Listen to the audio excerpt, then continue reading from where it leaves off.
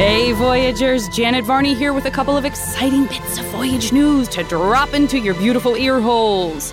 First of all, I want to make sure you know that Voyage to the Stars has a comic book.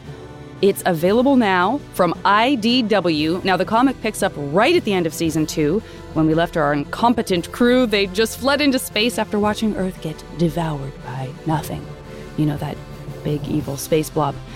Now they've got a lead on a weapon that could potentially destroy nothing, but as most of the team's adventures go, things go off the rails, and it's, as usual, all thanks to Tucker.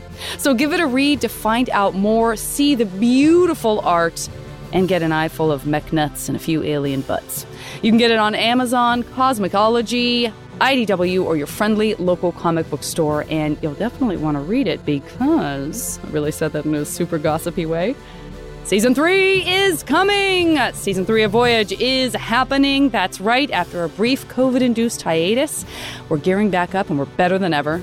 And let's be honest, at this point, you've probably caught up with most of your Netflix queue and you need an excuse to go for a walk, am I right? Walk with us. So keep your eyes and ears peeled for more Season 3 news, and in the meantime, check out our awesome comic today.